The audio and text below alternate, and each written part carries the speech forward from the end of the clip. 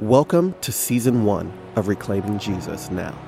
10 conversations with Jim Wallis exploring the themes of his new book, Christ in Crisis.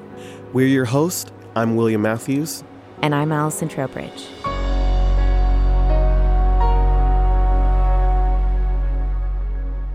Today, we discuss Chapter 5. The Power Question. So talk to us about power, Jim. What does it mean to be a person of faith, a person following Jesus in a culture that praises and idolizes power? So this is the power question, but it could also be called the leadership question. There's a whole lot of stuff out there, as you both know, as young leaders, about what is good leadership. There are leadership seminars, every city has a leader council and all that. Well, what does Jesus say about leadership? Who is the greatest? That might be the question. Who is the greatest? So it says in the text, I love this, the kings of the Gentiles, that means the way of the world, the kings of the Gentiles lorded over them, and those in authority over them are called benefactors. But not so with you, he says, not so with you. And he talks about, rather, the greatest among you must become like the youngest, and the leader one who serves.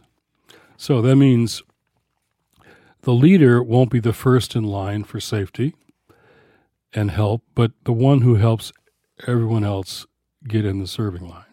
I think this deep contrast to the way of the world is actually the foundation for our ideas of public service. We say there will be public servants. Well, underneath that, Jesus is saying, well, let me take it further, like when he's having his last meal. And these disciples are actually competing with each other for who gets to sit next to him. And even their parents are lobbying Jesus. Yeah. Now, as a Little League baseball coach, I know all about this. Parents lobbying for where their kid should play in the field, right? So parents and disciples and Jesus in the middle of this argument about leadership within his inner circle. This is his circle. He says, let me show you something. And he washes their feet.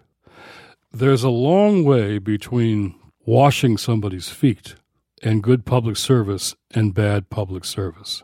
In other words, you can't go far enough here in serving others in the way Jesus talks about leadership. This is a huge contrast. So how do we understand leadership when it's being put forward as only winning and losing? I was really struck reading this book and reading your section on foot washing. Here's why. Because I instantly was getting flashbacks to my childhood. I was a part of a church that practiced foot washing as a sacrament. And I remember growing up as a little boy, and we would go down to the church basement. All the men, they'd separate the men and the women, and they would line these chairs up, almost like musical chairs, like back to back. And they would put these bowls, these basins on the floor. And one by one, men would sit in the chair. And I remember as a young boy, like 5, 6, 7 years old, having to wash the feet of these older men. Wow. And as a kid, I kind of hated it. I'm like, this is creepy. This is kind of weird. But actually, looking back, what I realized what was so powerful about it, even for as a little boy, was I wasn't simply washing their feet. They would come and wash my feet. And I remember as a little boy, that registering with me, like we would sit in this church basement and then we wouldn't talk, but we would sing hymns. This is in Southwest Detroit and Southwestern Church of God, like very, very humble, salt of the earth, like men. And we would sing hymns and wash each other's feet. And I remember as a little boy, just recognizing that not only was I called to serve these men, but they were also called to serve me. Wow. And as a little boy, knowing that this community loved me and accepted me and would fight and to protect me was deeply reassuring, but also I think that's where I truthfully got my sense of dignity and worth and value, was to be supported by this group of Black men who loved me and my little body and said, you're okay just the way you are. And so I was deeply touched when I read that in your book, because I felt like nothing about that feels sexy. Nothing about it feels grabs at money and power. It's the very opposite. It's the lowly of the lowliest, the poor of the poor, saying we're going to support each other and love each other. And this is the leadership of Christ. So thank you for putting that in your book. Thank you for highlighting that ancient practice. There's another story in the book, which since you mentioned your story, about Will Jones, who used to work with me at Sojourners, Appalachian white kid, never had a bathroom in his house, first one to graduate college. Then he became the president of Bethany College, incoming president, in Kansas. And as president, first thing he did at the first presidential event was to wash the feet of some of his students, including black students, white students, men, women. And it was such a dramatic thing, they were attacked by white supremacists. And his family was targeted, and his house, and the campus, because it was such a dramatic thing to have an incoming president who was a white man wash the feet of white, black men and women students. It's a powerful example of what this leadership is supposed to be. But it really is dramatic. It's really, as you say, it's kind of, wow. And we did this in Sojourners every Thursday during Holy Week. We wash each other's feet. Living with each other for a year and all the stuff that happens and all the things you are mad about with somebody or they were mad with you about. Foot washing was a very powerful thing. You're right about that. One of the things that stood out to me the most in this chapter was when you wrote about Pope Francis's theology of dirty feet. Oh, that was so beautiful. Will you share a little bit more about that with us? Well, my favorite story about Francis, there's lots of stories washing the feet of young Muslim women in a prison, all of that stuff. But it was the first night he was Pope. He was in this little guest room, right? Imagine your first night as Pope. He's sleeping in a guest room, and he comes out in the morning. Here's this guard, and he says, "Oh, who are you?" He says, "I'm your guard." He says, "Oh, okay." Looks around. "Where's your chair?" "Oh, my commandante says we're not allowed to sit while we're guarding." Francis says, "Well, have you heard there's a new commandant? Wait here." He went inside and brought back out a chair. And he said, "Have you eaten?" He says, "No, my commandant." He says, "Wait here." He goes out and he gets 2 sandwiches, a second chair, and they sit having a sandwich together in 2 chairs.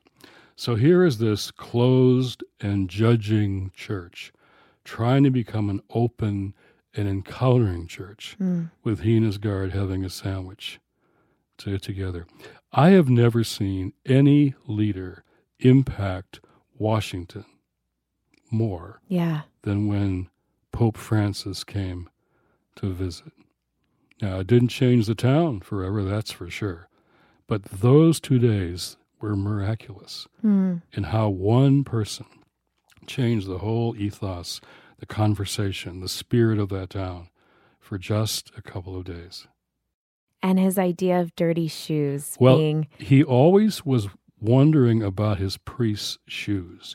He would look at his priest's shoes, and if they weren't dirty, he didn't like their shoes. And he thought they weren't doing their job by being out in the mud, in the dirt, serving the people they were trying to priest. And he always preferred the priests who had the dirty shoes, which showed him they were out serving the people like they were supposed to. Such a beautiful picture of what servant leadership looks like, and such a contrast to the state of the union today. I'm thinking again of young people. Yeah. Because, like it or not, presidents and other leaders are role models for young people.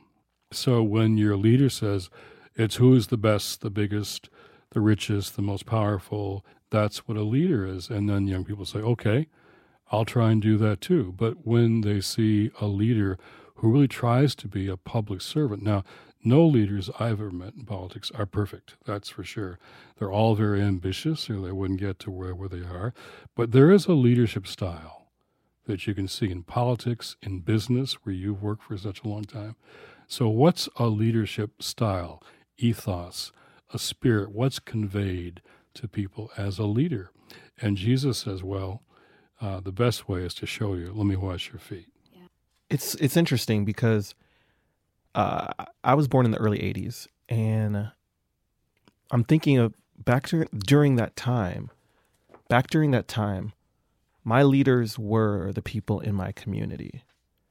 And I just don't think celebrity culture was as prevalent as it is now, or even access to that. So I wasn't infatuated 24/7 with what the celebrity is wearing today, or what they're doing today, or who they're with today through social media apps, which I feel like we tend to look up to those people now. But back to me in the 80s and the 90s, it was very much, oh no, it was the people who were the everyday heroes, who were the people who I want to actually be like them. I want to be a teacher. Actually, when I was young, I wanted to be a teacher because I admired my teachers, right? Like, and I wanted to sing because everyone in my community sang, and I ended up becoming a recording artist. But like, so that won out over teaching. But yeah, that was the motto, was these people who had given themselves to service. And you say in your book that one of the greatest moral fights we're in right now is service versus tyranny. Can you expound on that a little bit more, like just the conflict of those two that we're kind of currently facing? The points you make about your neighborhood is really good, because especially in a lot of poor communities, I think especially in my experience in Black communities, the leaders that emerge are the ones that are like the glue that holds a neighborhood together. Mm-hmm. And they don't have to be celebrities. In fact, they're often not. But they're known as the ones who really set the ethos, and they discipline kids on the street as well as in their own families, right? And they show how you should do this. Living in lots of those neighborhoods, I have felt eldered by a lot of those, particularly Black women, who are often not hierarchical leaders, but in the community they have incredible authority, and they often exercise that authority, and they really hold the place together. That's what Jesus meant by, I think, this servant leadership. Our situation in the United States is not unique. We have autocratic, would-be strong men. I would call them weak men, but they want to be strong men all over the world. They're rising, and they all like each other. They like their leadership styles. They all want to be like each other, and none of them are known as servants. They're known as corrupt. They're known as unprincipled. They're known as perpetual liars.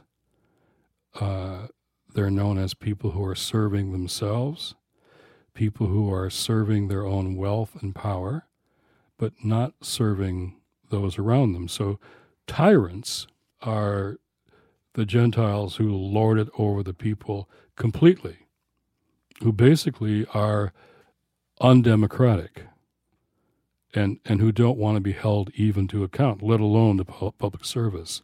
So we have now a global problem of tyranny rising up. And in the Reclaiming Jesus declaration, which I haven't quoted much yet, but let me just hear, these are these elders who say this about power and leadership. We believe Christ's way of leadership is servanthood, not domination. Therefore, we reject any moves toward autocratic political leadership and authoritarian rule. We believe authoritarian political leadership is a theological danger that threatens democracy and the common good, and we will resist it. Wow. As leaders. We will resist it. One of the strongest statements we made in that declaration was we will resist that kind of leadership. I want to highlight this because we often don't hear people making the case theologically for democracy, or at least in a way that is truthful. And you put a quote in the book from C.S. Lewis, which I was just going to raise that. Really? Yes. No, it was Do my you want to read favorite. it? No, it One of was you my read it. favorite moment in the chapter. Yeah, mine too. I deeply resonated with it. Do you want to read it? Sure. Yeah. Lewis is talking about this idea of democracy and says that a great deal of democratic enthusiasm descends from the ideas of people like Rousseau, who believed in democracy because they thought mankind so wise and good that everyone deserved a share of the government. And he goes on to say that the real reason for democracy is just the reverse. Mankind is so fallen that no man can be trusted with unchecked power over his fellows. And I just, that one was such a punch in the gut as far as, I think we get on this false sense of believing that democracy is because we're all so good, we all ought to be contributing and sharing. And instead, it's about not allowing power to go unchecked. Because absolute power corrupts. Correct. And Yeah. and I love that because it is a pure recognition of our fallen humanity.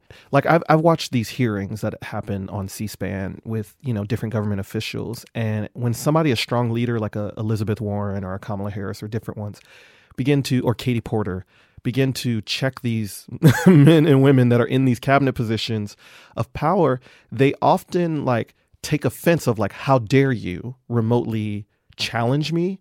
Like I watch these people often from the Trump administration kind of have this air of why do you just assume I'm being corrupt? And it's like they've kind of missed the point. Yeah. Which is we're all fallen. Even if we have a great record, we should be allowing checks and balances and accountability that maybe if I do have a conflict of interest, I just saw recently Elizabeth Warren confronted someone about a conflict of interest, about millions of dollars he was getting from a personal contractor that he was dealing with now in his government position. And he took offense to the idea that he could possibly make a decision that would have a conflict of interest for him. Yeah. And yeah. she's like, no, we are fallen. Right. Yeah. Right. And this is the point though. This is why we have different, the judicial branch is meant to be a power check for the exequitive branch, Exactly. which is meant to be a power check for Congress. And I think our current administration we're moving away from this idea of a balance of power.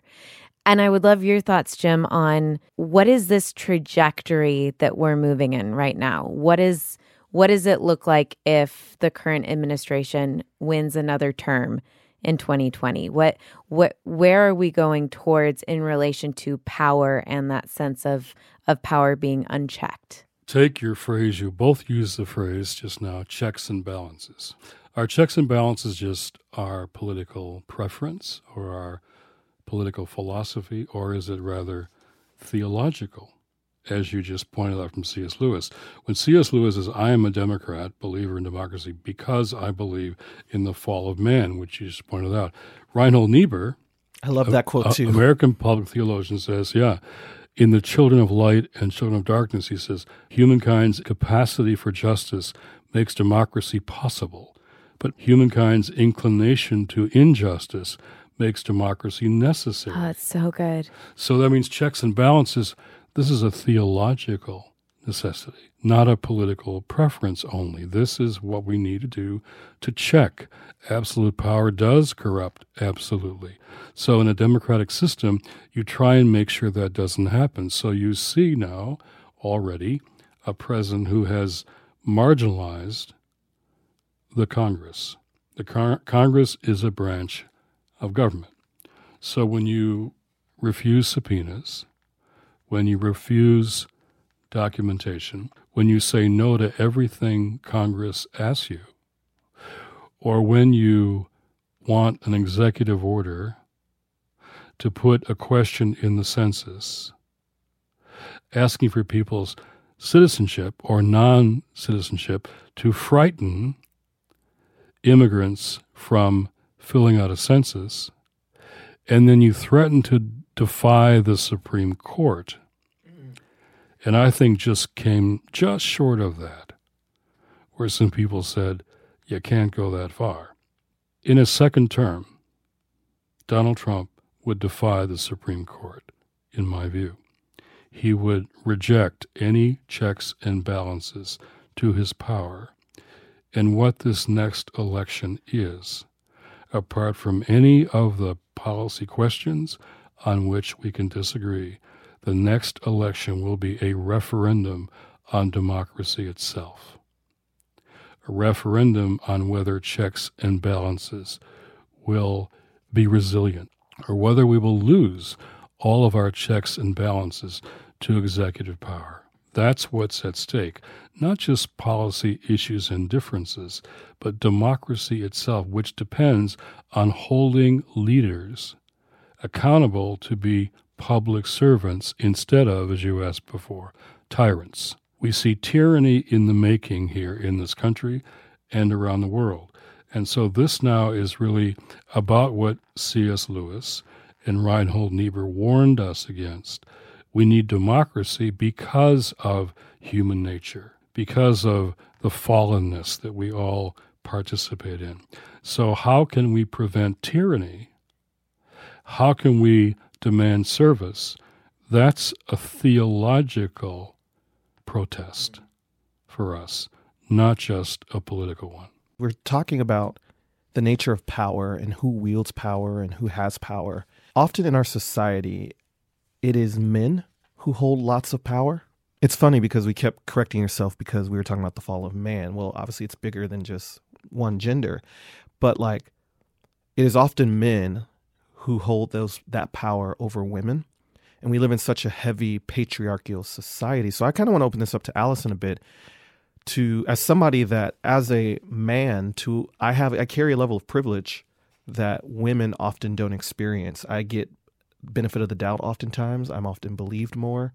I'm treated as more special maybe because I can be a breadwinner or I'm the head of a household. How has this season been for, do you think, women in general who have either credible accusations against not just this president, but also a real indictment towards patriarchy that has often victimized women? Yeah, thanks for asking that. I think one of the most surreal moments in the election was when those kind of wiretapes came out in the last week of Trump talking about just grabbing women by their genitals. And I just remember seeing this and thinking, well, surely there's no way.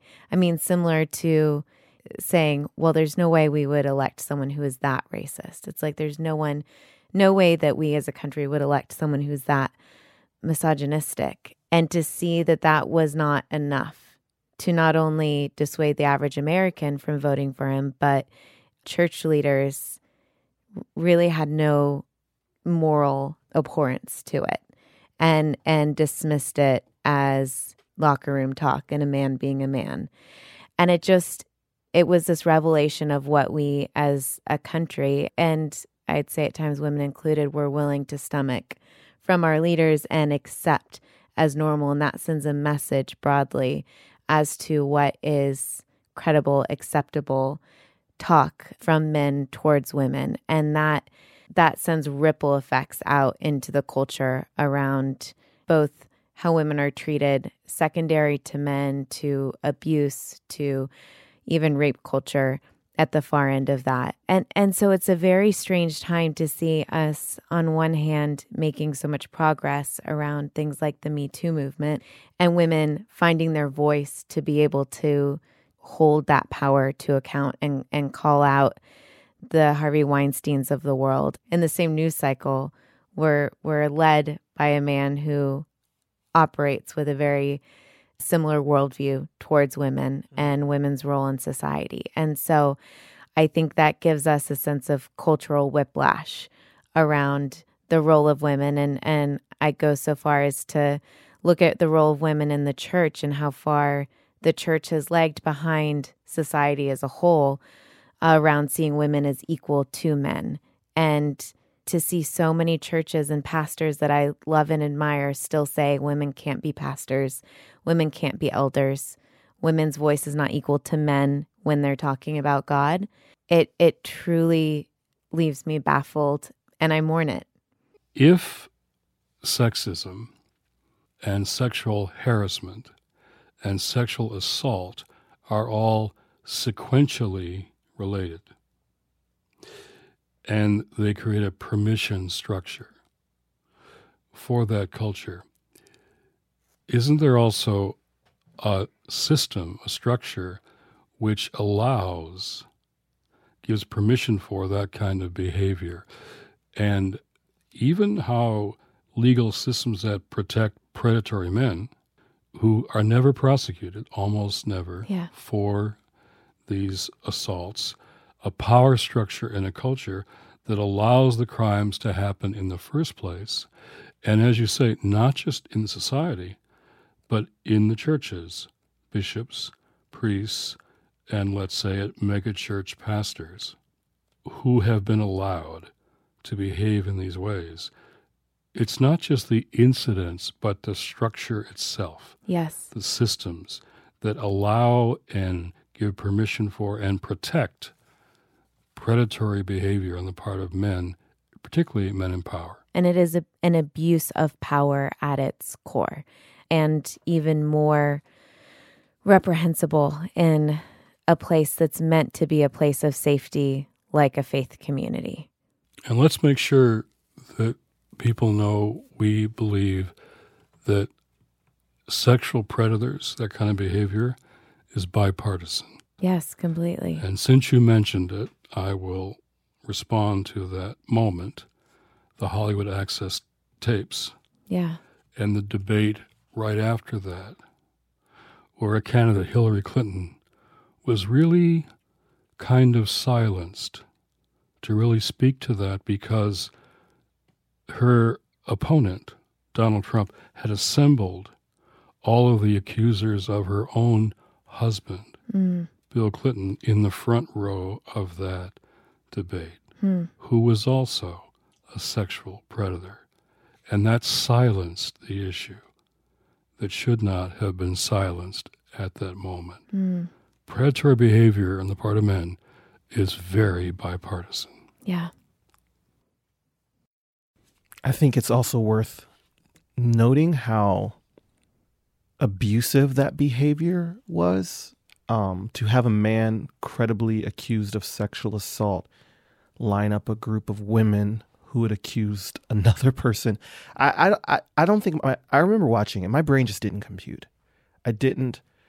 You're right. I think it's silenced a lot. I think it silenced her, but I also think it silenced a lot of us, and it made us afraid. But it's the truth thing. There is no truth. It's that's what now that I'm connecting what our last podcast was about. Like, that's what that moment was how dare you say anything about me? What about this guy? Because you know what? There is no truth. It's whatever I say. Like, that's what that moment was. I just got that now. Wow.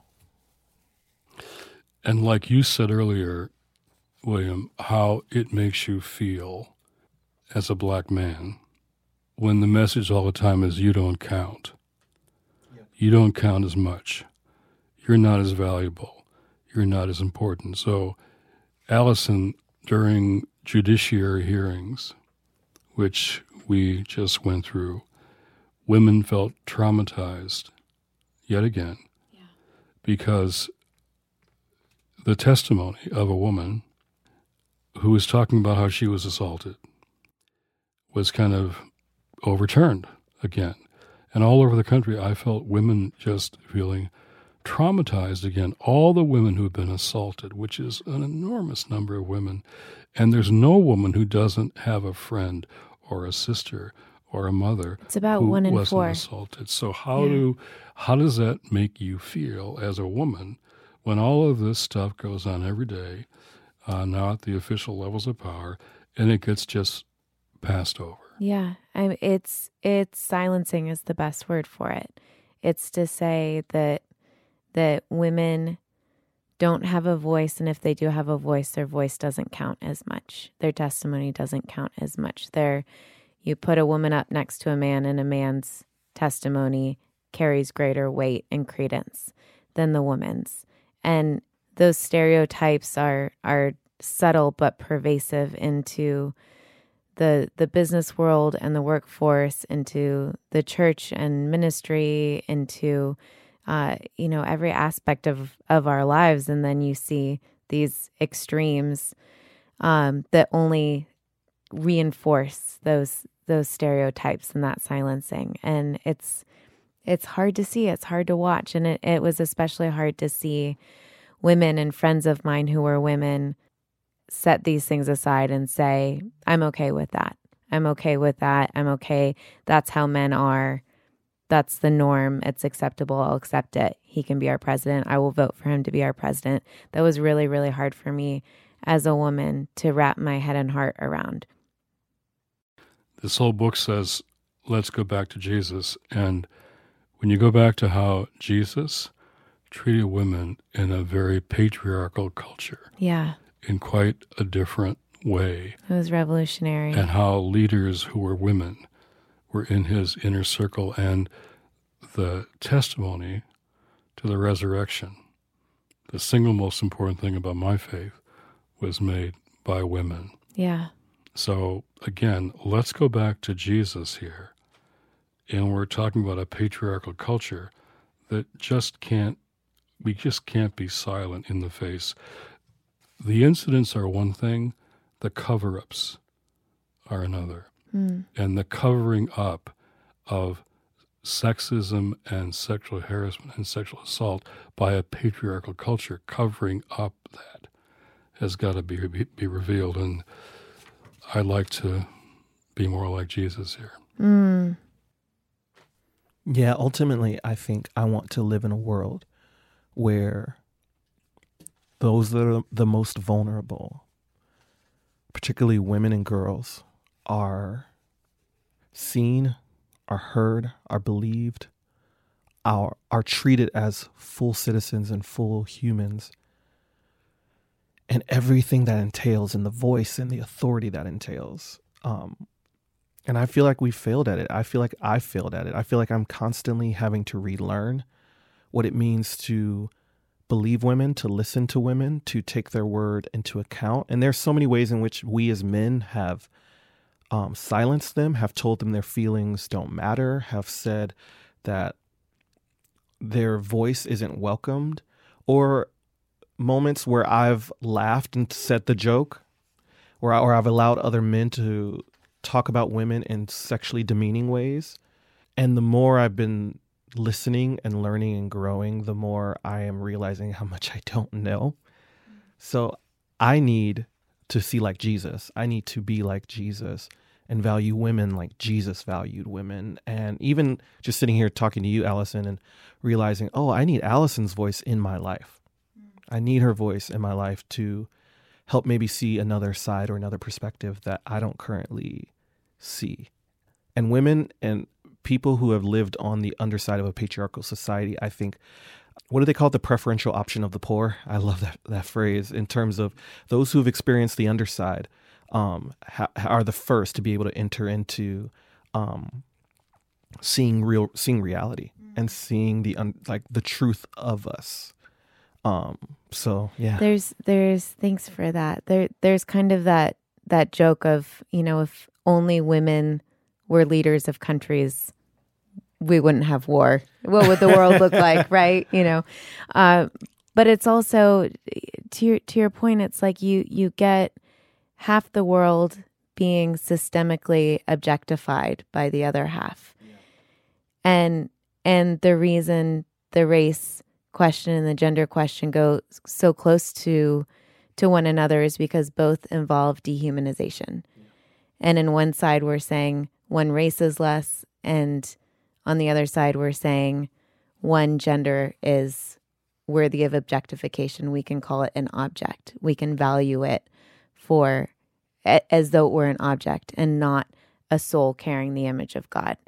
And so I think so much of what it means to move forward as a culture is, it's how do we build longer tables and pull up more seats at the table and give women more voice in our politics, in our businesses, in our churches, specifically women of color, I think if women of color have the strongest voice in society, we are going to right so many of the current wrongs and heal so many of the current wounds.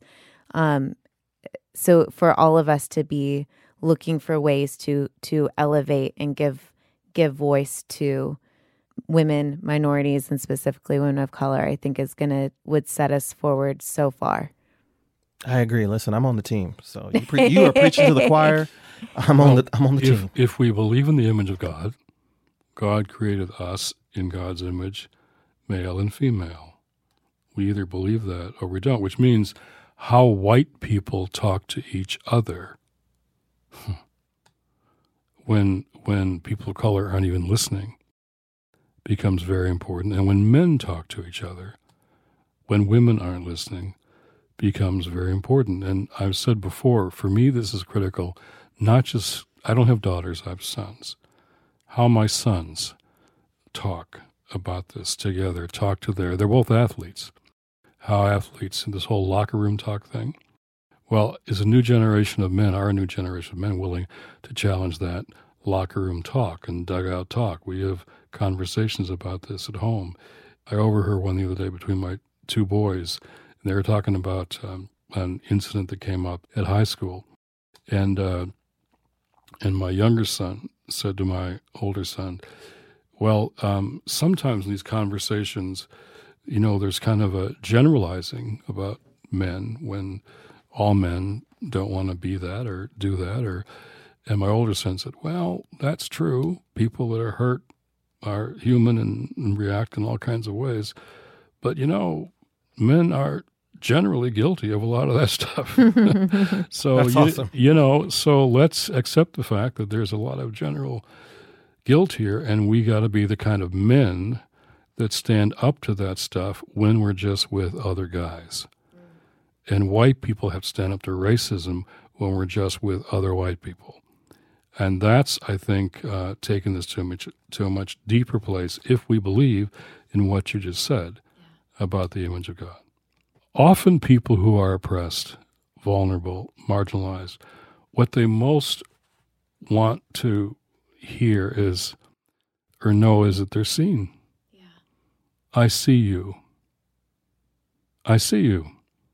When someone's washing your feet, they see you. That's why what Jesus is saying here about leadership, about power, is so powerful. When ultimately we're called to serve as he is serving. And the ultimate example of that was washing the feet of his disciples. For who is greater, the one who is at the table or the one who serves? I among you, I'm the one who serves. That's leadership development, if we're listening to Jesus, period.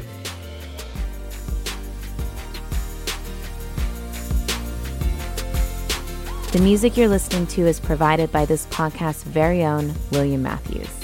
Reclaiming Jesus Now is brought to you by Sojourners, faith in action for social justice. Podcast produced by Paul Woodhull from the District Productive Podcast Network and Chris Latondres. To learn more about Jim's new book, visit us online at book.sojo.net. That's book.sojo.net. And if you like what you heard today, please help us spark more conversations about the future of faith by telling a friend or leaving a quick review. That makes all the difference. Thanks for listening. God bless you.